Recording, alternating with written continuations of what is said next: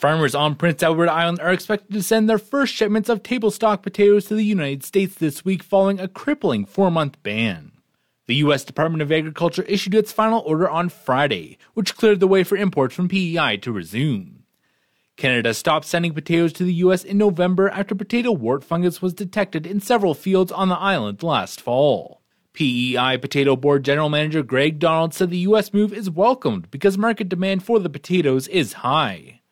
But according to Donald, island farmers will still face challenges in re-establishing export markets because of the transport and supply chain problems that have recently plagued several industries. Farmers will also apparently face about a 25% increase in the cost of production during the upcoming planting season because of higher fertilizer, fuel, and labor costs. While the ground's still rock hard in many parts of the prairies, a few scattered farmers are already working to break ground ahead of the 2022 season. Sherry Roberts, crop extension specialist with the Ministry of Agriculture in Saskatchewan, details where some of those farmers are getting things started. I haven't heard of anybody down here in the southeast yet, although I have heard last week they were seeding in Tabor, Alberta, and they have been seeding down in northeastern Montana. So there are folks already out in the fields, but, you know, I caution some of the producers around here to not get too quick of a start on it. There's some things that they really need to have taken care of before they get those machines out in the field, and I hope they've got it done.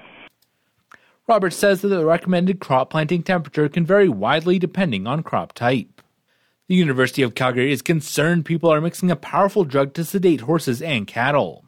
Professor of Veterinary Medicine Nigel Colquette says xylazine produces a deep state of sedation that affects cardiovascular function and can induce vomiting. The animal tranquilizer is already causing concern in the United States, and results from a drug testing site in Canada show it's becoming more common north of the border. In Alberta, there have been 7 deaths between January 2019 and March 2022, where xylazine was detected in low concentrations. For Golden West, I'm Scott Bolton.